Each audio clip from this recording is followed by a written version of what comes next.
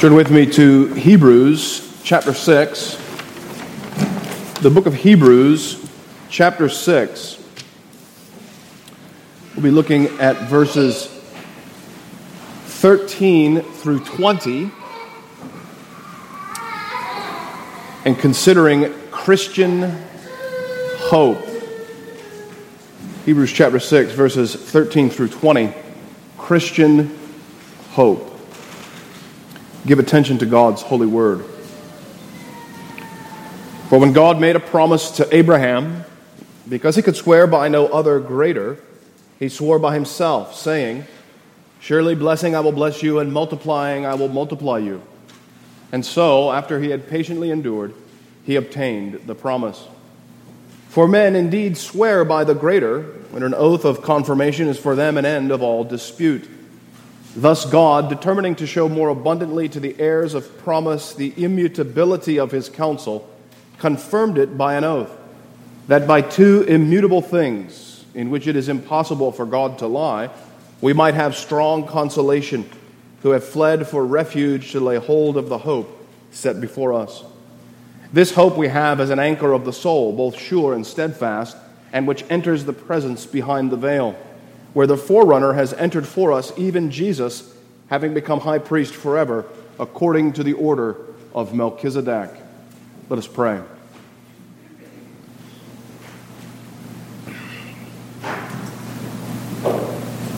Heavenly Father, we rejoice to be called your people. We rejoice in your promise that where your people are gathered, you will be present with them. And so we ask now, O Lord, that you would manifest your presence to us, that you would fill this house of glory with your glory, and that the words of the apostle would be found true, that we, as the gathered church of the Lord Jesus Christ, are indeed the Holy of Holies upon earth. We ask, O Lord, that you would show us your glory, and that in showing us your glory, we might endure unto final glory. And we pray all of this for Jesus' sake. Amen. I don't know if you have ever traveled on the open ocean. It's not very common anymore. We have airplanes today to travel from continent to continent. I have never been out in the open sea. I've been out on a whale-watching boat, and we went a little bit out from shore. You could still see the shore, so it wasn't quite the open ocean. I've mentioned this man before. My father-in-law was a sailor in the U.S. Navy, and he traveled on an aircraft carrier from North America to the Mediterranean. He went down into the Persian Gulf, did a lot of traveling on the open ocean. And one of the things that we know, because we read about this in books, but that you can't really know until you experience, like my father-in-law experienced, is that the ocean is a very powerful, very vast, and very unstable way to travel. Even as he was traveling on a nuclear submarine, some of the largest ships in the world, in the middle of the Atlantic when a storm kicks up, that ship bobs around like a rubber ducky in your bathtub, even though it's a massive piece of engineering. And when sailors travel on the ocean like this, when they spend a lot of time out at sea, they come back and they show what we call sea legs. I don't know if you've ever seen somebody with sea legs, but when a sailor gets off the boat and they start walking on the dock, they tend to lean and reel everywhere as they're walking on dry land. Of course, the reason for this is when you're out there bobbing around on the ocean, you have to learn how to stay upright. And the only way to stay upright is to lean to one side when you're out at sea. All of this is to remind us and to drive home the illustration that traveling by sea is very unstable. When you're out there on the boat and the ocean is rocking and rolling, you are rocking and rolling right along with it. Well, the Christian life is very much like traveling by sea. We travel across a vast ocean of time and experience, and many times in our life, the sea might be calm, still as glass. Other times in our life, the waves of trial and tribulation come.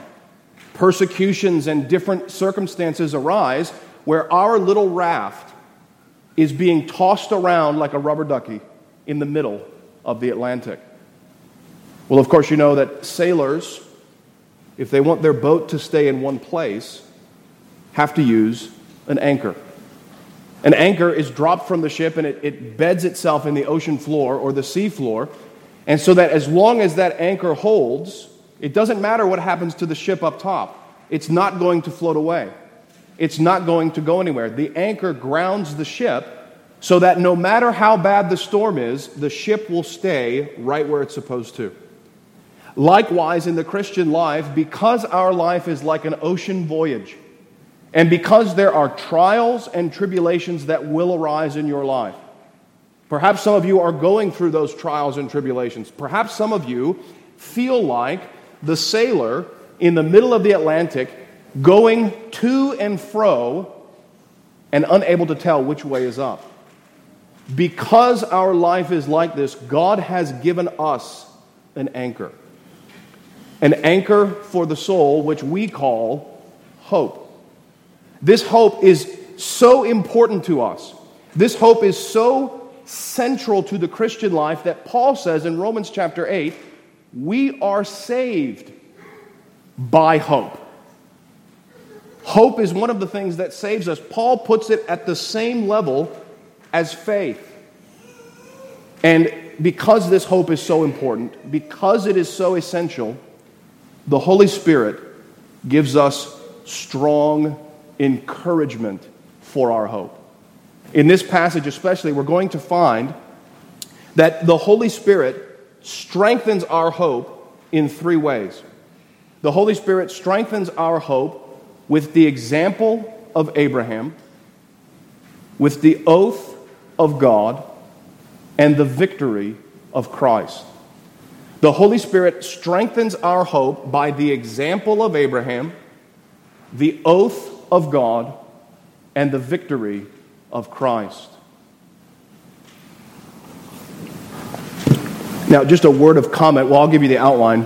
Verses 13 through 15 is the example of Abraham. Verses 16 through 18 is the oath of God. And verses 19 and 20 is the victory of Christ.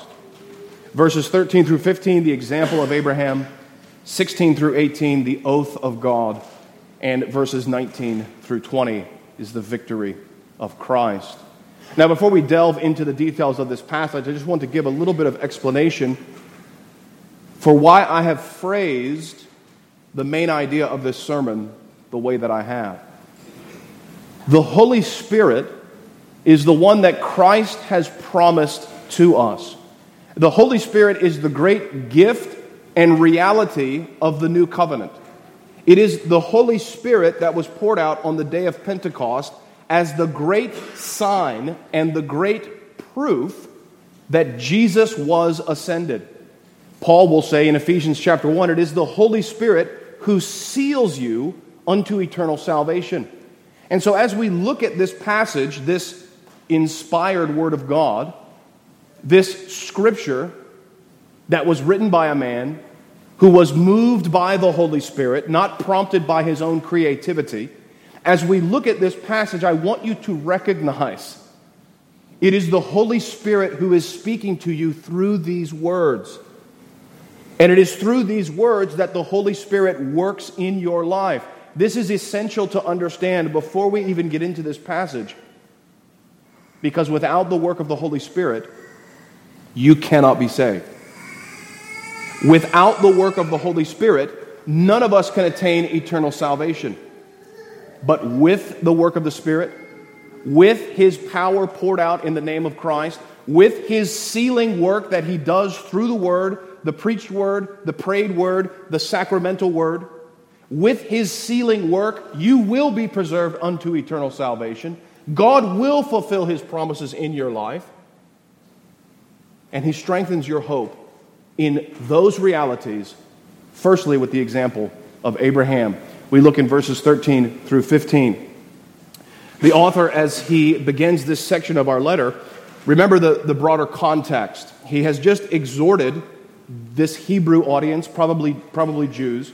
He's exhorted this Hebrew audience that they need to be diligent in pursuing Christian maturity. They need to be diligent in the Christian faith. They need to persevere in the Christian faith. They are, as we're going to learn later on in the letter, they have gone through one persecution already. And they are probably on the verge of another persecution. Their raft is rocking and rolling. The sea is kicked up, and they are scared of continuing as Christians. Well, the author has exhorted them, you must endure as a Christian. You must remain anchored to the Lord. And then he turns to the example of Abraham to strengthen that anchor. He starts in verse 13. He says, "For when God made promise to Abraham, because he could swear by none greater, he swore by himself, saying, 'Surely blessing I will bless you, and multiplying I will multiply you.'" The quote that the author uses here is from Genesis 22. Turn with me to Genesis 22. This chapter in the book of Genesis, we might call the climax of Abraham's life. Abraham, of course, is often used as an example of faith. James uses him this way in his letter. Paul will use him in this way in the book of Romans. Paul uses him also in the book of Galatians.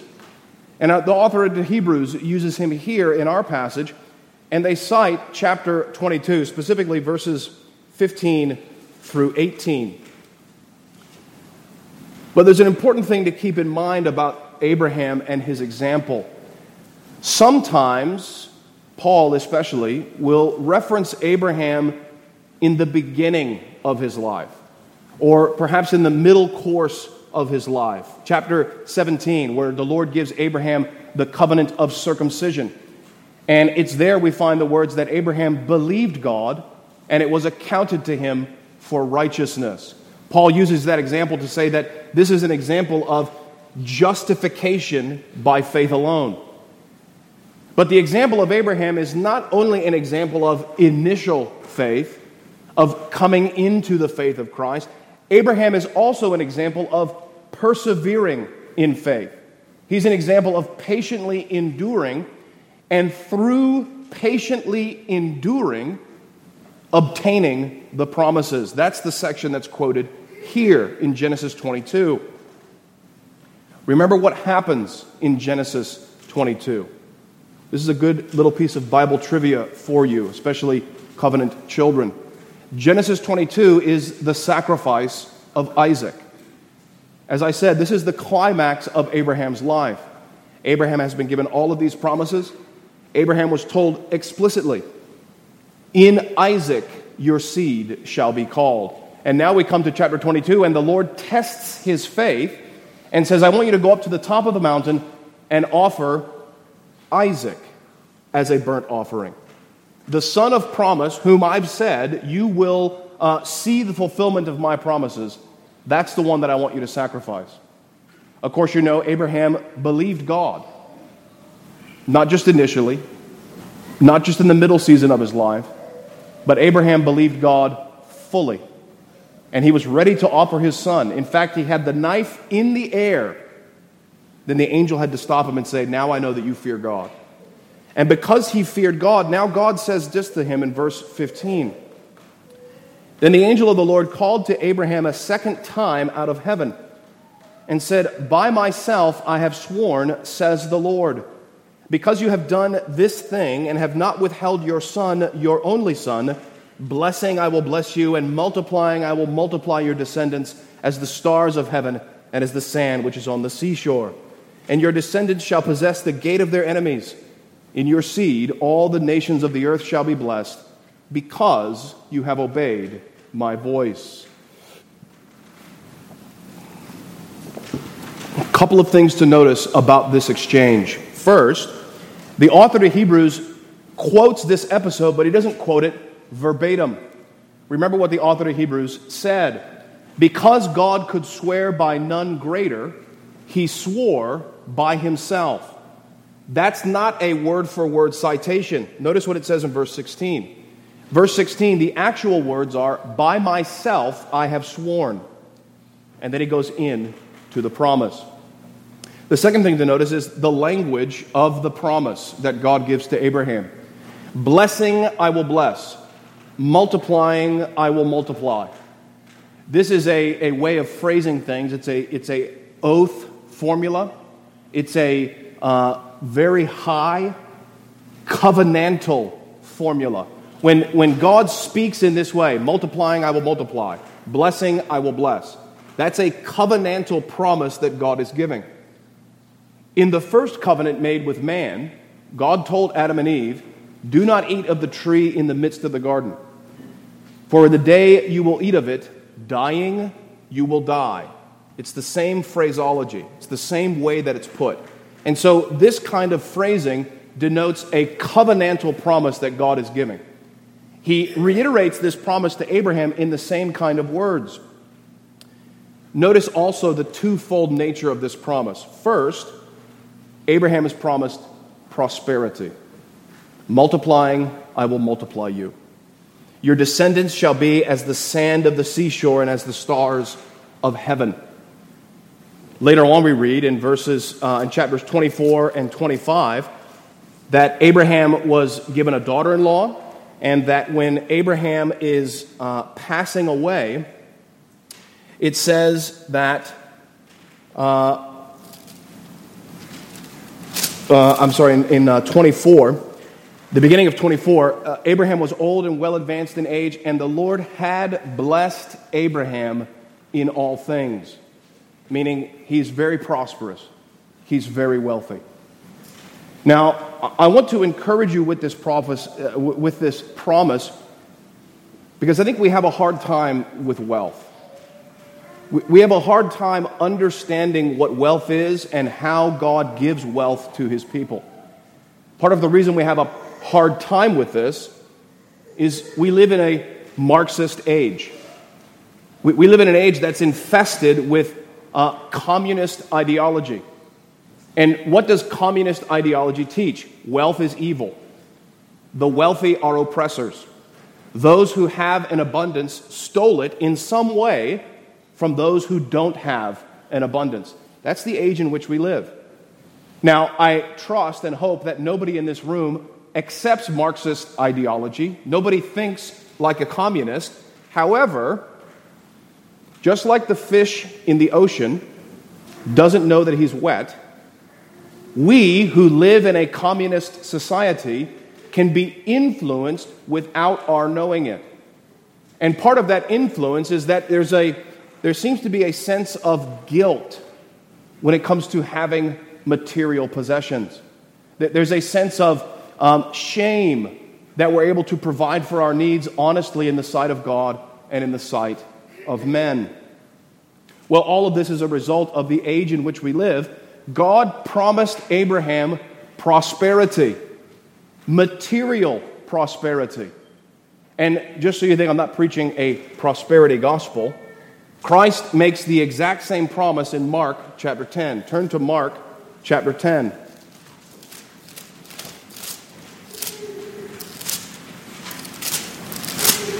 Mark chapter 10, verse 23.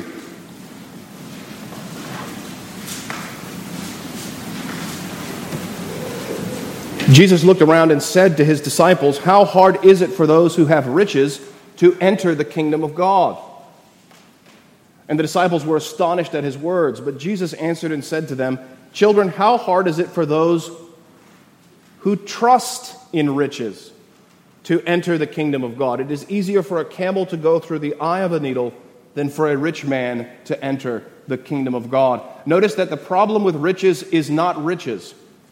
The problem with riches is trusting in the riches, is putting your confidence in wealth, is anchoring your hope to material prosperity. He goes on, and they were astonished, saying, "Who then can be saved?" Jesus said, "With men this is impossible, but with God all things are possible." Then here's the heart of what I wanted to share with you.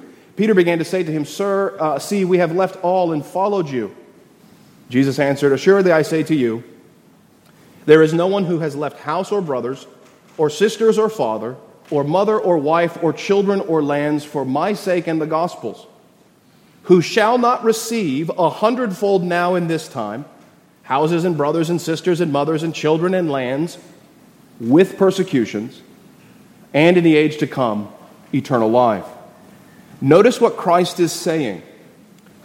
Christ is saying essentially this: God wants to prosper you so long as you put the priorities in the right order. Christ said in the Sermon on the Mount, "Seek ye first the kingdom of God, and all of these things will be added unto you." Christ tells the disciples here, if you have sacrificed for my sake and the gospel, I will provide for you 100-fold family and lands and prosperity with persecutions, and in the life to come, eternal life. And so God promises Abraham prosperity. Now let me just say one more thing about this. Wealth is the means that God uses, one of the means that God uses to advance His kingdom. Material prosperity is one of the things that God uses to advance His kingdom. Think about it like this.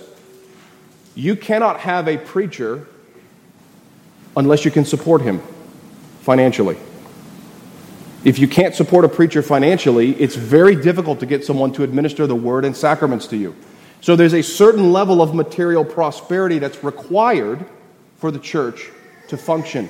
God promises that to Abraham. Not only does He promise that, He promises more fundamentally the Lord Jesus Christ. You'll notice in Genesis 22, He says, "In your seed, all the families of the earth shall be blessed." This was a promise, as Paul teaches in Galatians chapter 3. This was a promise that was focused upon the Lord Jesus Christ. What God is telling Abraham is that because you have believed me, from your offspring, from your bloodline, the Messiah who will save the world will come. And so God promised to Abraham the Lord Jesus Christ. One last thing to notice about the promise made to Abraham. This promise was ratified to him after a sacrifice. After Abraham had made the ultimate sacrifice, God reassured him of the promise.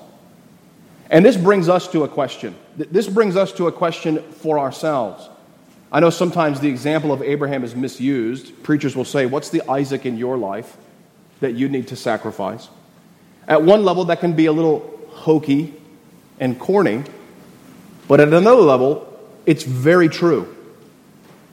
Remember what Christ said to the disciples. He who gave up father, mother, brother, sisters, sons, daughters, and lands for my sake. Abraham gave up his only son for the sake of the gospel. What is the thing in your life that God wants you to sacrifice for His service? You see, sacrificing in this way, sacrificing the way that Abraham sacrificed, is a sign that we really do believe God's promises. Take wealth. We've been talking about wealth. The willingness to sacrifice our money for the service of the kingdom of God is proof that I trust in the kingdom of God and not in my riches. It's proof that I believe God's promises. And so Abraham makes the sacrifice. It is confirmed unto him. And then in verse 15 it says, "And so, after he had patiently endured, he inherited the promise." Well, we're given the example of Abraham, but this example is not everything the Holy Spirit gives us. He gives us also the oath of God in verses 16 through 18. And as He begins to strengthen our faith even more, I want you to think about it this way. The example of Abraham, as it were, is a historical example. You might read the history of somebody in your field, whatever field it is that you're in. You could read the history of some great example in that field you've been a part of, and you can say, okay, this has happened once before. This has already happened once. That's interesting. But simply seeing something happen in the past is not enough to give us confidence right now unless we have a legal right now. And that's what the author gives us. That's what the Holy Spirit gives us in God's oath. It is the legal justification for hoping in God's promises.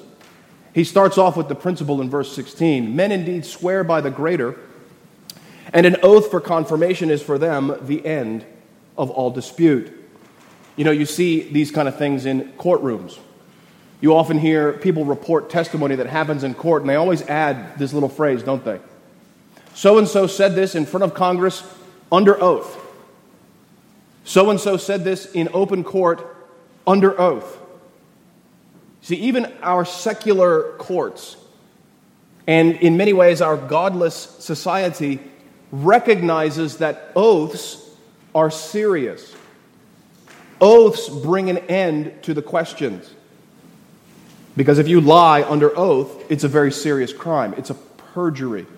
And you can be open to many penalties.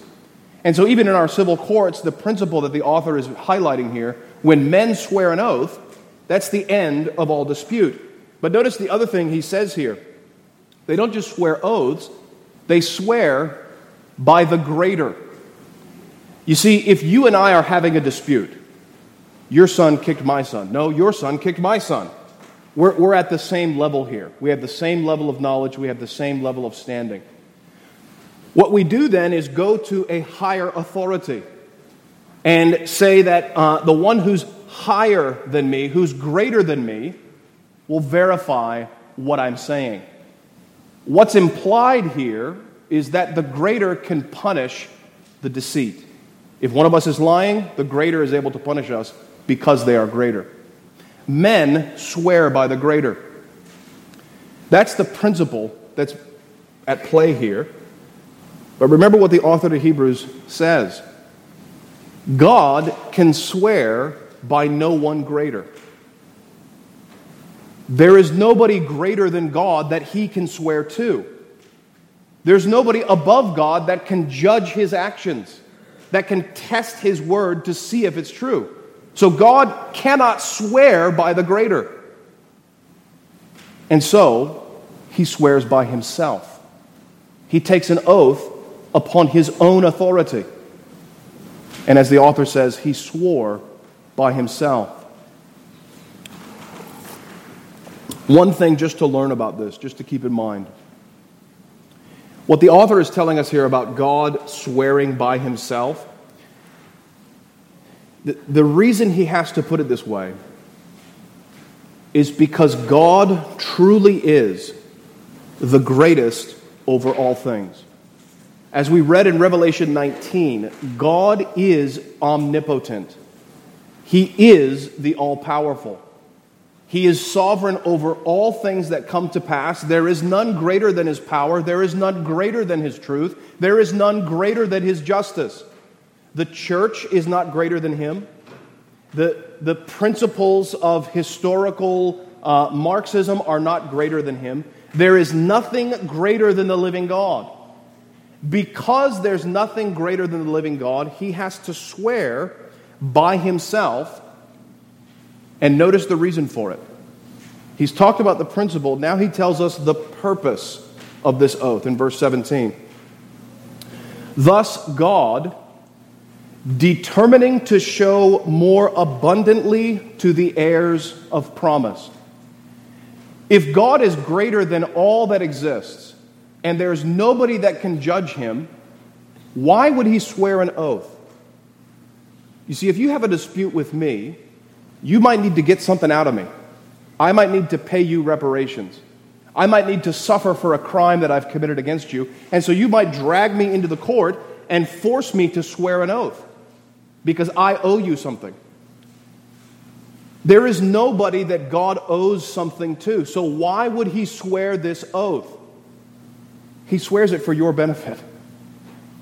He swears it so that your hope would be strengthened. He doesn't do it for himself. He doesn't need to do it for himself. He is the greatest there is. He swears this oath to prove to you the immutability of his counsel. Notice also he does it for your benefit. And notice the precise thing that God is confirming. The immutability of his counsel. Now here's a big 50-cent theological word for you. Immutability means impossible to change. It means unchangeable. It doesn't mean that it will never change. It means that it is impossible for it to change. There is no possibility that God's counsel, his eternal purpose towards his elect, can ever change. That's what he is swearing to. Now, this is exactly what we need for our hope, isn't it? Because if your life is, as I suspect it is, it's traveling across an ocean of time, circumstances, and relationships that you have no control over. And as you travel over the ocean and it rolls and rocks over the waves, what is the one reality that you're aware of? Change. Shifting sand. Up, down, left, right, dark, light, cold, hot, wet, dry. All of it is changing all the time. And what God swears to is that no matter what else changes in your life, my purposes don't. My counsel is unchangeable. My promise to you, just as it was to Abraham, is immutable. Even though I said Isaac is the one, sacrifice Isaac, none of that will change. Because as Paul says of Abraham, he reasoned, God is going to raise the dead because his word is unchangeable. If my son dies, God will bring him back from the dead because God has promised and his word never changes. Brothers and sisters, I want to encourage you with this at this point. God's purposes are unchangeable. He's shown it in the example of Abraham, and now he swears an oath that these things are unchangeable. His purpose towards you, his people, will never fail. And what is that purpose he gives to you? Multiplying, I will multiply you. Blessing, I will bless you. Partially in this life, as Christ says, I will restore 100-fold in this life, along with persecutions. And in the end, eternal life. Glory with God forever. There's a reminder here, at least it's implicit in this passage, that what God is holding out to you, what he has promised to you, is his own eternal glory. We're going to see it a little bit in the victory of Christ, but keep that in mind. God's promise is unchangeable. Notice also, finally, in verses 17 and 18, we've seen the principle. There is his purpose in the oath that his counsel is immutable. And he does it with multiple things. He says that by two immutable things, in that it is impossible for God to lie, we may have strong consolation who fled for refuge to lay hold of the hope that is set before us. He describes the way in which God's oath functions. He says that there are two immutable things. You know, when a ship comes into port and they want to anchor it to the dock, a diligent sailor will put two lines on the boat. They'll put two attachments to the dock so that that boat cannot get away. Not just one, because if you only put one, the back end will swing out. If you only put it on the back, the front end will swing out. And so you put two ropes on the dock to secure it. Well, likewise, the Lord gives us not just one immutable thing, even though that would be enough. He gives us two immutable things. Now, pretty much all commentators agree the two immutable things here are the Word itself. Notice he says it's impossible for God to lie. Because God is who he is, he does not lie. Whatever he says is absolutely true. So the word of the promise by itself is immutable. But God knows that we're weak. God knows that the ocean is going up and down in our lives. God knows that we need a firm anchor. And so he adds the oath, which is the second immutable thing. So by these two immutable things, We have strong consolation, and notice he describes further those to whom this promise applies, those to whom God is speaking to. We who have fled for refuge, to lay hold of the hope that is set before us. This is a description of true Christians.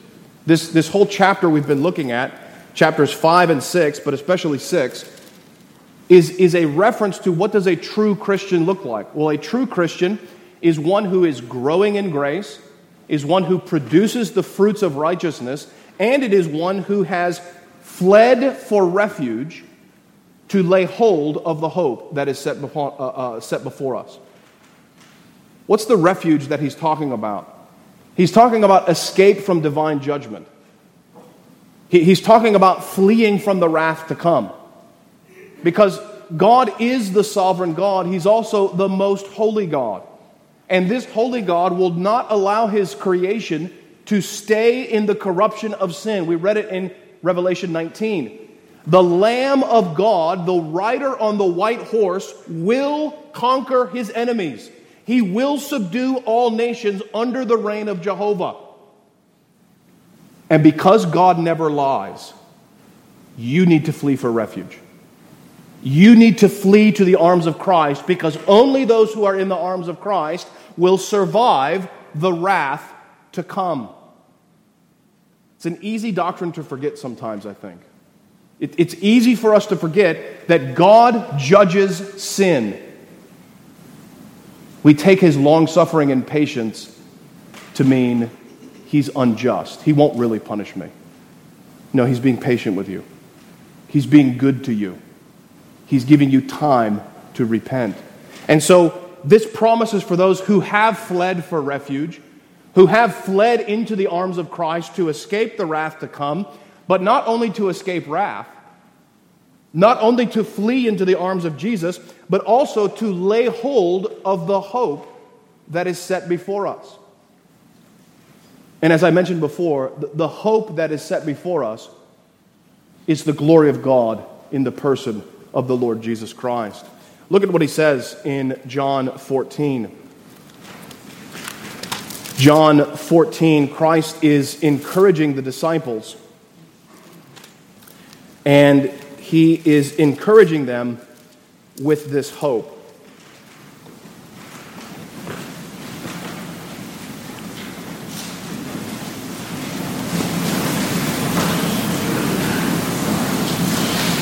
John 14, verse 1.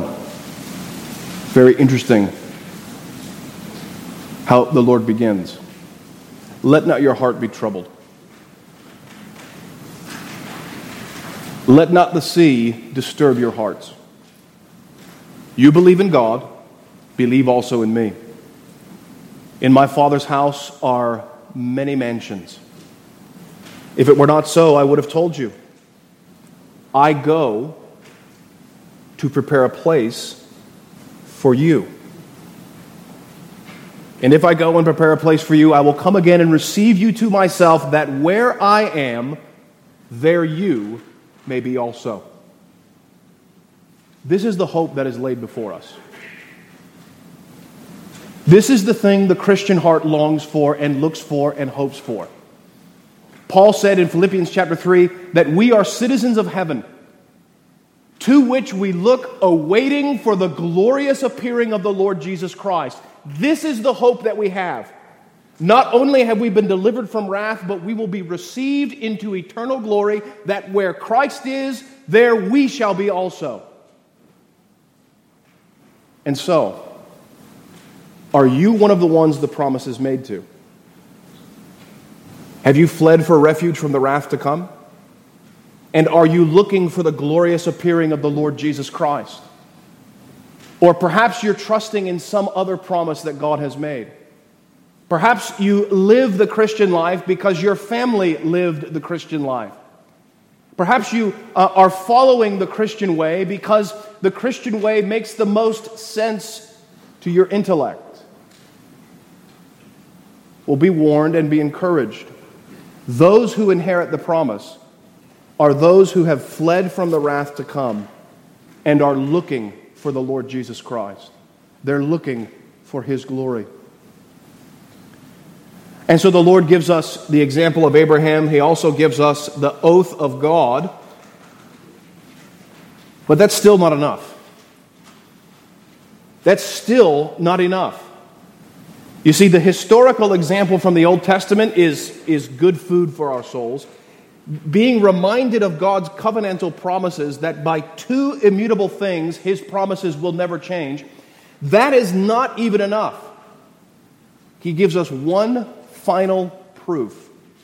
One final thing to strengthen our hope. And this thing that He's going to give us is something Abraham didn't have. This is something that King David didn't have. This is something that none of the saints had until the New Covenant era. This is one of the precious realities of the New Covenant that we enjoy now, and that the author now gives to us, and that is the victory of Christ. Notice what he says. Verse 19, he says, "This hope we have as an anchor of the soul."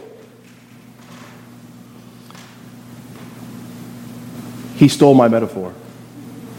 He describes this hope as an anchor of the soul. This is the same idea as a ship in the ocean, and the anchor reaches down into the sea floor, and as long as that anchor is fixed, the boat is not going to drift away. Doesn't matter what the winds of doctrine say, doesn't matter what the circumstances do, the boat can be tossed to and fro. As long as the anchor holds, the boat is safe, and it's not going to go anywhere. But I want you to keep in mind, though, that this anchor of our soul is a little bit different than the anchor of men on the sea. Notice what he says next. He says, we have this hope as an anchor of the soul, both sure and steadfast, which enters the presence behind the veil. Now, the veil that's referred to here is the veil of the temple. It's the veil of the tabernacle. Remember, he's writing to a Hebrew audience. They would have understood these references immediately.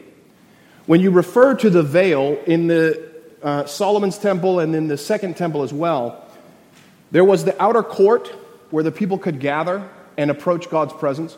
There was the inner holy place where the priest could enter and take care of the lampstand and replace the showbread and offer incense on the incense altar. But even within that, there was the Holy of Holies, the special presence of God where the Ark of the Covenant was kept.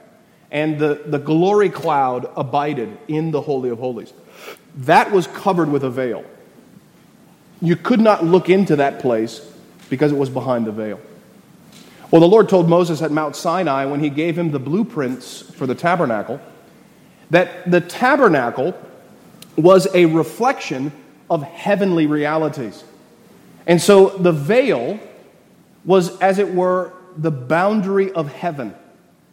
The place where God's glory was manifested is heaven itself. And so it represented the ascent into the heavenly places. As the high priest went further into the temple, he was, as it were, ascending higher and higher into the heavenly realm.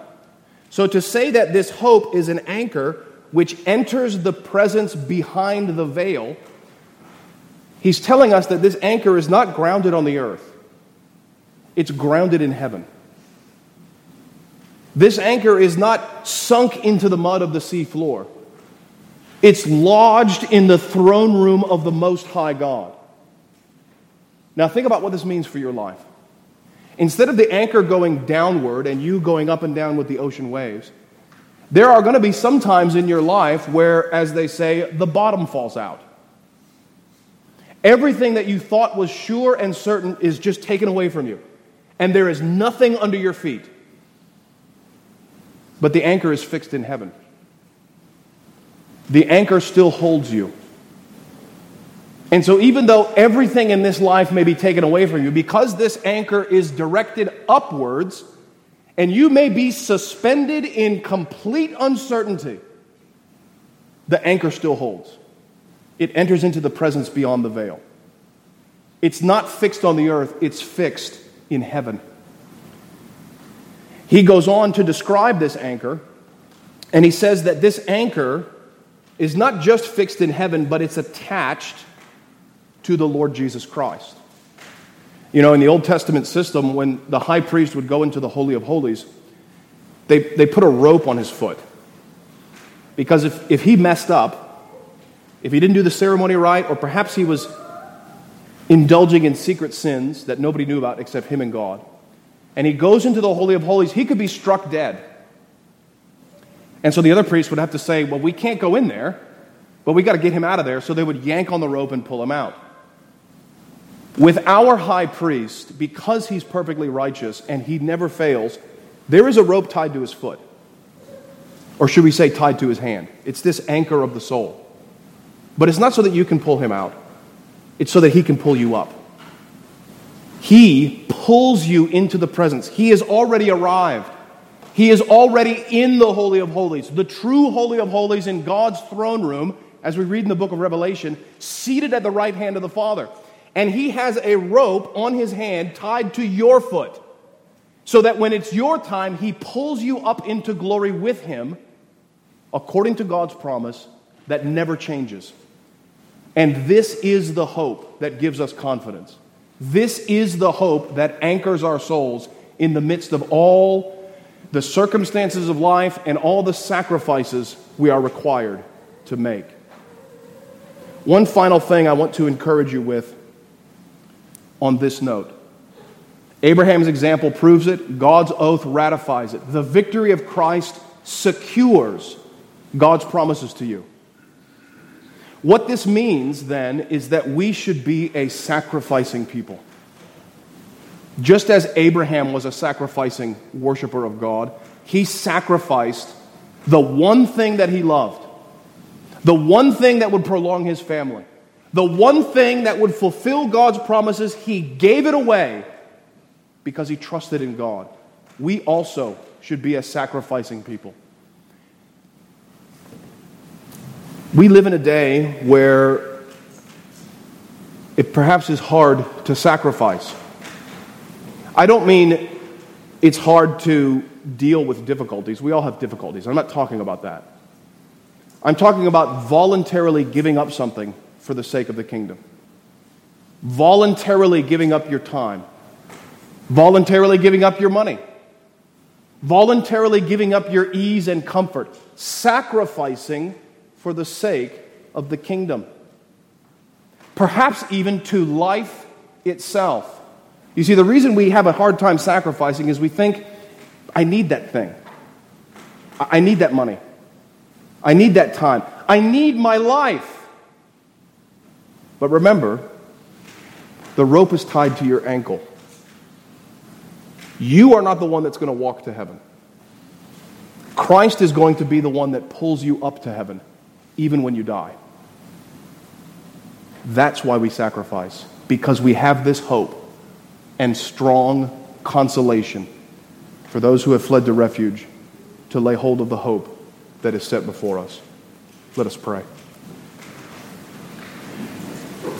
Heavenly Father, we thank you for your word, and we thank you for the Lord Jesus Christ, who has fulfilled all of your promises and who, as it were, anchors our soul to him by the promises. We pray, O Lord, that you would help us to walk in the way of Abraham, sacrificing those things you've called us to sacrifice. And we pray that you would fulfill your promise and remind us and repeat to us every day, blessing I will bless you, and multiplying I will multiply you. O Lord, we ask that you would do all of this for Jesus' sake, in whose name we pray. Amen.